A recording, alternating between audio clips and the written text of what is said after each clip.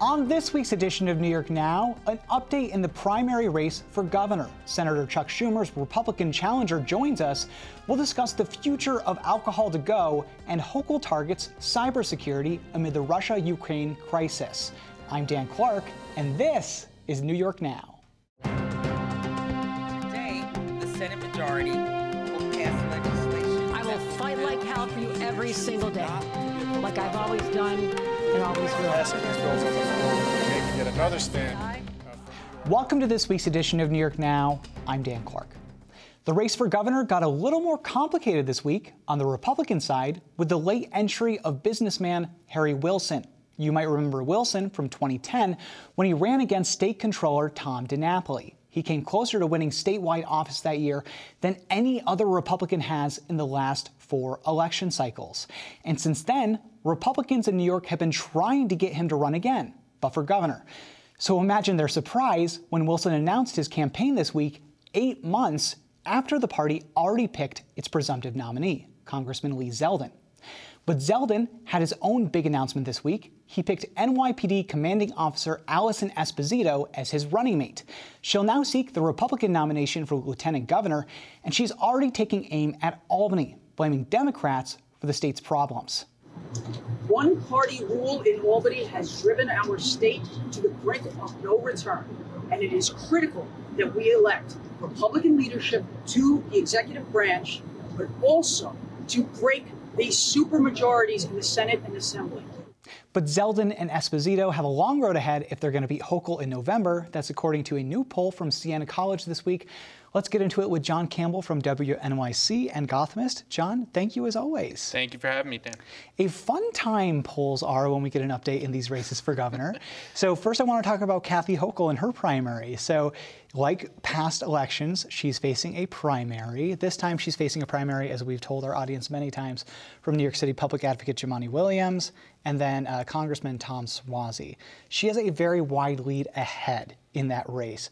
Can Jumaane or Suozzi make up that ground going into the June primary, do you think, based on past elections? Well, listen, we're a little less than 4 months away. A lot can happen, sure, but this is a big lead. It's 46% for Kathy Hochul, 17% for Jumaane Williams on her left, and 9% for Tom Suozzi on her right. And she is trying to occupy that more moderate lane among Democrats, and it's so far she has positioned herself as the front runner. She's raised more than $20 million. That is a lot of money. That is a record-breaking amount of money. It's so much money. Period. I can't believe that she raised that much money. And money doesn't necessarily translate to votes, but it is a big deal because it allows you to air advertisements. It allows you to reach constituencies that you might not otherwise be unable to reach. And she has the power of incumbency, too. She is more well-known than her opponents by the very virtue of her being in the governor's office right now. And that's something that helps her against her Democratic opponents, and it's something that certainly will help her against her Republican opponents. So we don't have any polling on Kathy Hochul versus a Republican because obviously the Republican nominee hasn't been officially chosen. They'll choose it at the nominating convention next week. But we do have some polling here in the Siena poll about the Republican candidates in the primary and their favorability and their name recognition. So the thing that jumps out at me, and this has jumped out at me in the last Siena poll as well, is that nobody really knows who these Republican candidates are. So then what's their path to even challenging Hochul when she has the bully pulpit of the governor's office and these Republicans are unrecognizable? She has the bully pulpit of the governor's office, and she also has the advantage of 2-to-1 Democratic state, more than 2-to-1 Democratic state. Right. But there's a lot of time for Republicans to introduce themselves to the electorate. You have a handful of Republicans right now. You've got Lee Zeldin, the congressman from Long Island. You've got Rob Astorino, who ran for governor before. You've got Andrew Giuliani, who seems to be the most well-known of any of the Republican candidates based on polling, but that could be a function of his famous father, Rudy Giuliani. And then this week you did have an interesting twist here, which is a guy by the name of Harry Wilson, who is a business consultant, a former hedge fund manager, a wealthy individual who previously ran for office in 2010 and has shown some level of willingness to put his own money into the race. And money can be an equalizer. So Harry Wilson joined the race this week. He is going to be at the convention, or at least his people are going to be at the convention. I don't know if he'll make the ballot that way, but certainly he can try to petition his way on after. And he could be a player here. He could be. Do you think that anybody else gets on the ballot at the convention? We're all just looking to our crystal ball here. We don't know. We have no idea. Well, so to get on the ballot, you need to get at least 25% of the weighted vote of the Republican State Committee. And so far, I mean, Lee Zeldin seems to be cleaning up among leaders. He's got endorsements from 60 of 62 county Republican leaders. The only ones that haven't endorsed him are Westchester, who's backing Rob Astorino, their hometown candidate, and Lewis County, which is backing their local sheriff, who's running a long shot bid.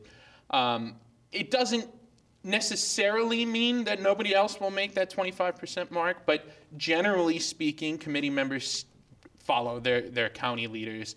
And if Lee Zeldin has 60 of 62 counties, that means that he's well on his way to being the only one on the ballot. You know, something else in this poll that we were talking about before we got on the air is this striking statistic. I don't have it right in front of me, but 91% of voters say that crime is a priority for them. I think that... It said crime is either a very serious issue or a somewhat serious issue. Yeah, so how do you think that affects this year in the legislature and the elections? I imagine it must mean that the lawmakers are going to do something crime-related.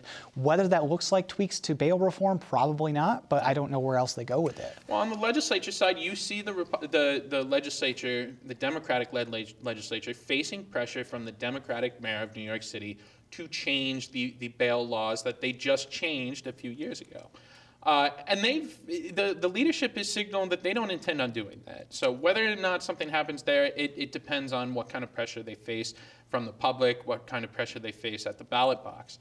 That said, it is going to be an issue in the gubernatorial campaign. The Republicans are going to make it an issue. Tom Suozzi is trying to make it an issue in the Democratic primary. And it is, that poll number is really telling because we know that historically crime rates are below where they were decades ago. Right. But if people feel like crime is a very serious issue or a somewhat serious issue, that's really all that matters in terms of electoral politics. So you see candidates trying to exploit that. You see candidates trying to make that their issue. That's part of the reason why Lee Zeldin picked Allison Esposito, a decades-long member of the NYPD, as his running mate. They're trying to be law and order candidates and make that the major issue of the campaign. Which I'm wondering, it was certainly effective in last year's elections. I mean, we can't say one reason or another definitively why somebody wins an election or why somebody loses an election, but we certainly saw Republicans clean house on Long Island for the county executive seat and the DA seat. Attorney.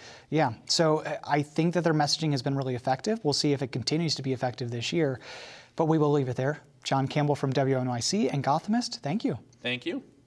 Staying with politics now, as we just told you, Republicans will gather in Nassau County next week for their state nominating convention. That's where they pick their preferred nominees for statewide office, like governor. But that also includes the party's nomination for U.S. Senate here in New York.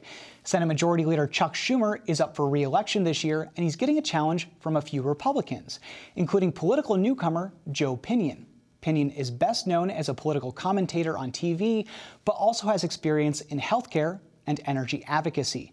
And he says Schumer could be vulnerable to an upset. We spoke this week. Joe, thank you so much for being here. I appreciate it. Good to be here. Thank you so much for having me. Of course, anytime. So you're running for U.S. Senate against Senator Chuck Schumer here in New York. First, I want to introduce you to our viewers here. So tell us a little bit about who Joe Pinion is. What are you doing right now? What have you done before that led you to this moment? Certainly. Well, I'm a lifelong New Yorker, born and raised in Yonkers, New York. Attended Horace Mann High School in Riverdale in the Bronx. Had the opportunity to go to Colgate University, played football there, go Gate. From a political perspective, I've been in the political space for a little while. I was the outreach director for political organizations here in New York for a very long time, was the National Rapid Response Director for the National Federation of Young Republicans for a while. And these publicly facing opportunities allowed me to be able to interface with the media, which led to opportunities to be a political commentator. And my decision to get into this race was not because of some lifelong ambition, but certainly by looking at the pain that people in New York were experiencing. It came to me that there was no other choice but to get into a race when the person who's supposed to be protecting the interest of all New Yorkers effectively has placed their head in the sand, choosing to hold on to power for himself instead of using that power to empower the citizens of this state. So let's talk about that. So Chuck Schumer is the U.S. Senate Majority Leader right now. It's the first time that New York has had that kind of power in the federal government in decades.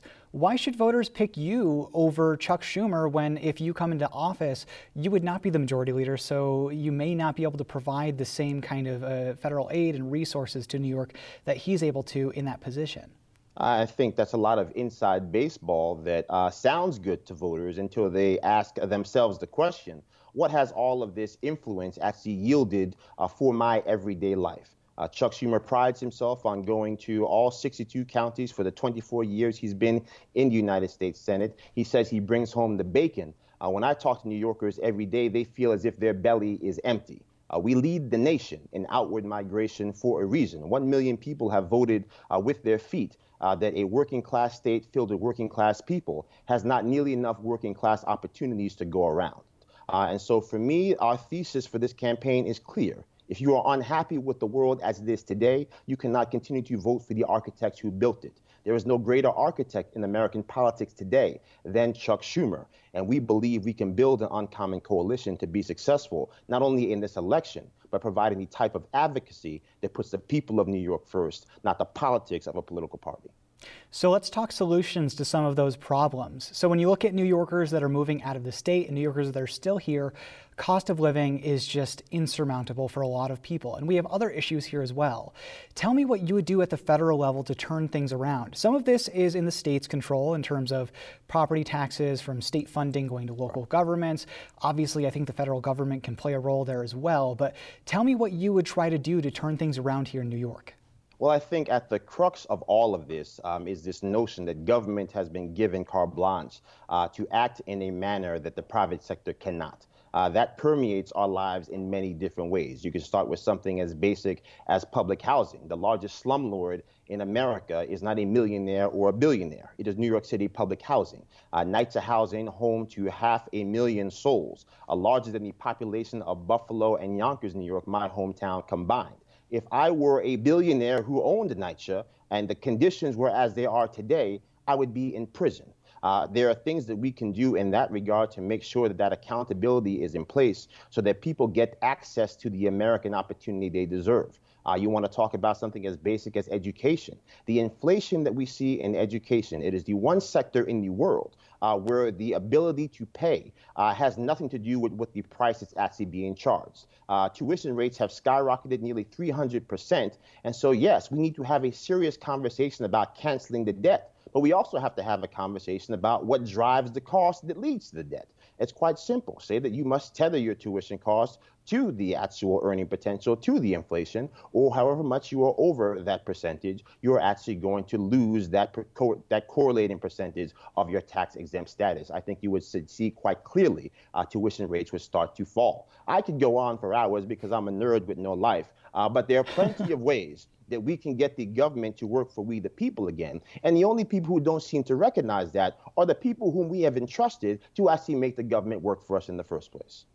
Where are you on that student loan cancellation? That's something that Senator Schumer has tried to make a priority out of in recent months, asking President Biden to cancel at least $10,000 in student loan debt for everybody that has that kind of debt. Where are you on that? To be clear, Senator Schumer has not made it a priority. He's made it a prime talking point.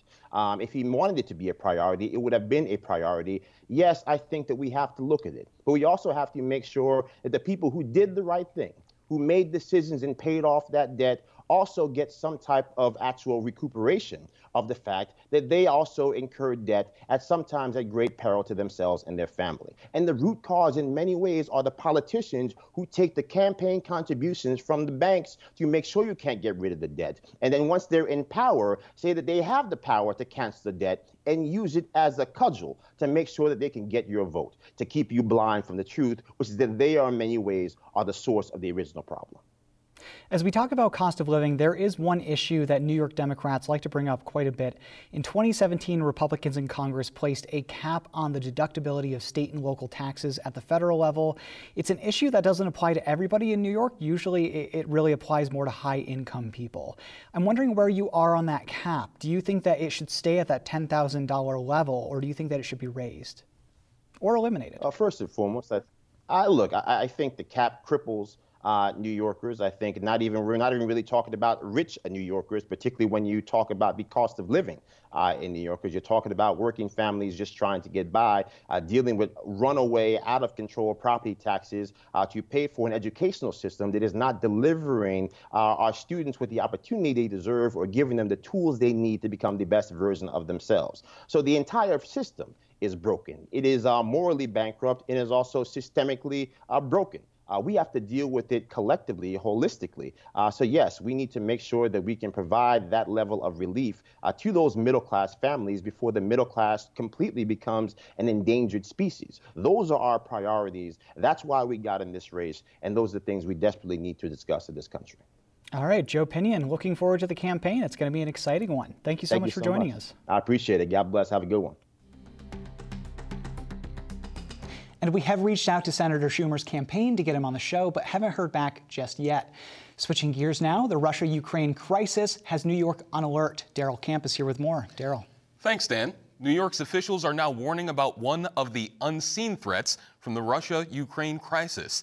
That is the potential for widespread cyber attacks in New York and the USA as a whole. Governor Kathy Hochul said this week that the state is prepared to handle that, detailing new plans for the state's Joint Security Operations Center. The center, called JSOC, will focus on cybersecurity threats such as ransomware attacks. It was planned before the recent escalation of the Russia-Ukraine crisis, but Hochul said this week that it's more important now than ever. You know, certainly it was an important call I had with the White House and others on Friday that, reminded us of the vulnerabilities of what's happening across the world and the impact that it could have right here in our city, a city that has been known to terrorists, a place where that they know that they're attacking a way of life, the American way of life, if you attack New York City and New York State. JSOC will also be a resource for local government facing cyber threats, including New York City. New York City Mayor Eric Adams said that even though virtual threats may be out of sight, cybersecurity should not be out of mind or taken for granted when it comes to Russian activity. This is not hypothetical. This is not something we're just talking about that's distance removed. These attacks and attempted attacks are happening every day. It's just that we have put in place the right infrastructure to constantly fortify how we approach this. Some Republicans at both the state and federal levels have been quite critical of President Biden in recent days, saying he has not been strong enough against Russian President Vladimir Putin. Democrats, meanwhile, appear to be behind Biden for the most part as the crisis continues. That includes U.S. Senate Majority Leader Chuck Schumer. Here's what he told reporters this week in Albany. So the president has the ability to impose swift, strong, effective sanctions, and I believe he's using them appropriately. And we will be watching to see how the Russia-Ukraine crisis impacts New York as it continues to develop. Interesting stuff. Thank you, Daryl. All right, bringing us back now to the state capitol. Restaurants are hoping for a lifeline in this year's state budget after thousands were forced to cut back and close during the pandemic. One option on the table is alcohol to go. You'll remember that during the pandemic, restaurants were allowed to sell alcohol with takeout orders for either pickup or delivery, but that ended last June when the state ended a series of emergency pandemic rules. Since then, restaurants have asked for it back, saying it would be a huge relief in a difficult time. And that has the backing of Governor Kathy Hochul as well. But the state legislature has been harder to convince. For more on that, I spoke earlier today with Melissa Fleischut from the New York State Restaurant Association. Melissa, thank you so much for being here. I'm glad to be here. So we're talking alcohol to go, which is this issue that you've been advocating for several months now. Since last summer, when it expired during the pandemic, restaurants were allowed to send alcohol to go for pickup and delivery. It's something that was not allowed before the pandemic. So there's this push at the state level to get this permanently for restaurants, or in some cases, I think a bill has it for 2 years or 1 year. Your goal, I think, is to have it permanent. So far, the legislature hasn't said that they want to do this. It has the backing of Governor Hochul. Why do you think lawmakers haven't coalesced around this? What do you think the opposition is there? Well, there did seem to be some, back and forth last year at the end of the legislative session, and we did push for it last year as well and didn't get there. Most of the concerns we heard came from concerns over the liquor store industry and what they were raising as possible concerns that we would have some sort of negative impact on their business. But that really didn't happen during the 15 months that we were allowed to have alcohol to go. It was the opposite. They made record profits, That right? is correct. That's what I thought. And it's interesting to me, so I've been thinking about this a lot, and liquor stores essentially have alcohol to go themselves, because now we have apps where you can literally order bottles of liquor from liquor stores and have them delivered to your home. So from the restaurant perspective, can you kind of give some context? How did this benefit restaurants? How big of a help was it during the pandemic? So during the time that we were allowed to do alcohol to go, we found that those that were able to offer it as part of their takeout and delivery package had about 20 to 40% of their takeout sales that went to alcohol to go, depending on how creative they got and how imaginative they were in their offerings. That's a lot for just somebody's general sales. If it gets up to 40%, that's quite the revenue boost. Yeah, we heard that they were, able to pay for additional staff members or pay a utility bill at that time from the income that they got from this program. That's always good. Yeah. So moving forward, if you get this back, let's look at the restaurant industry now. So coming out of the pandemic, fingers crossed, knock on wood, that we're going to come out of the pandemic sometime soon. How are restaurants right now in New York? What does the loss look like from the start of the pandemic to where we are now? Total loss in sales would be in the billions. Wow. We saw from the Restaurant Revitalization Fund that passed at the federal level, they were able to apply for funding for their 2020 losses. And the 2020 losses of the 27,000 applicants that we saw apply had asked for more than $9.6 billion. And they had to subtract out any payroll protection program loans that they got at that time as well. So they're significant just from that year alone, not counting 2021. And then what we saw with this recent Omicron wave hit them hard over the holidays as well. Yeah, I can imagine.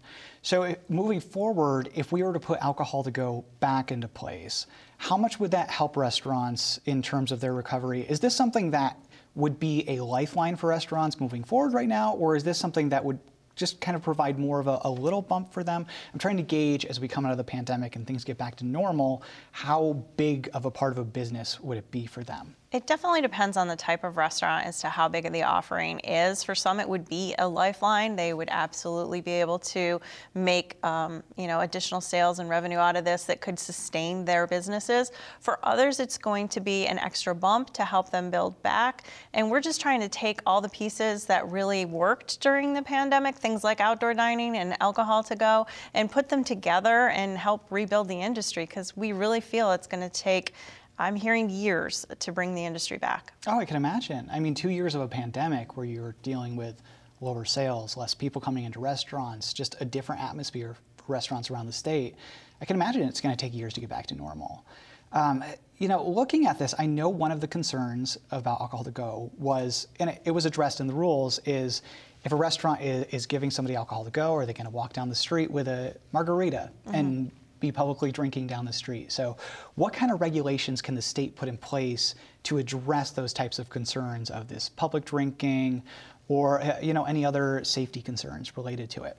So the open container rules are still there. They've always been there. I think what we saw a lot during the early months of alcohol to go was that people didn't have a place to go. And there was nothing open, and so they were collecting and gathering on the streets, sometimes months after they'd seen other people. We'd been locked away for quite some time at that point.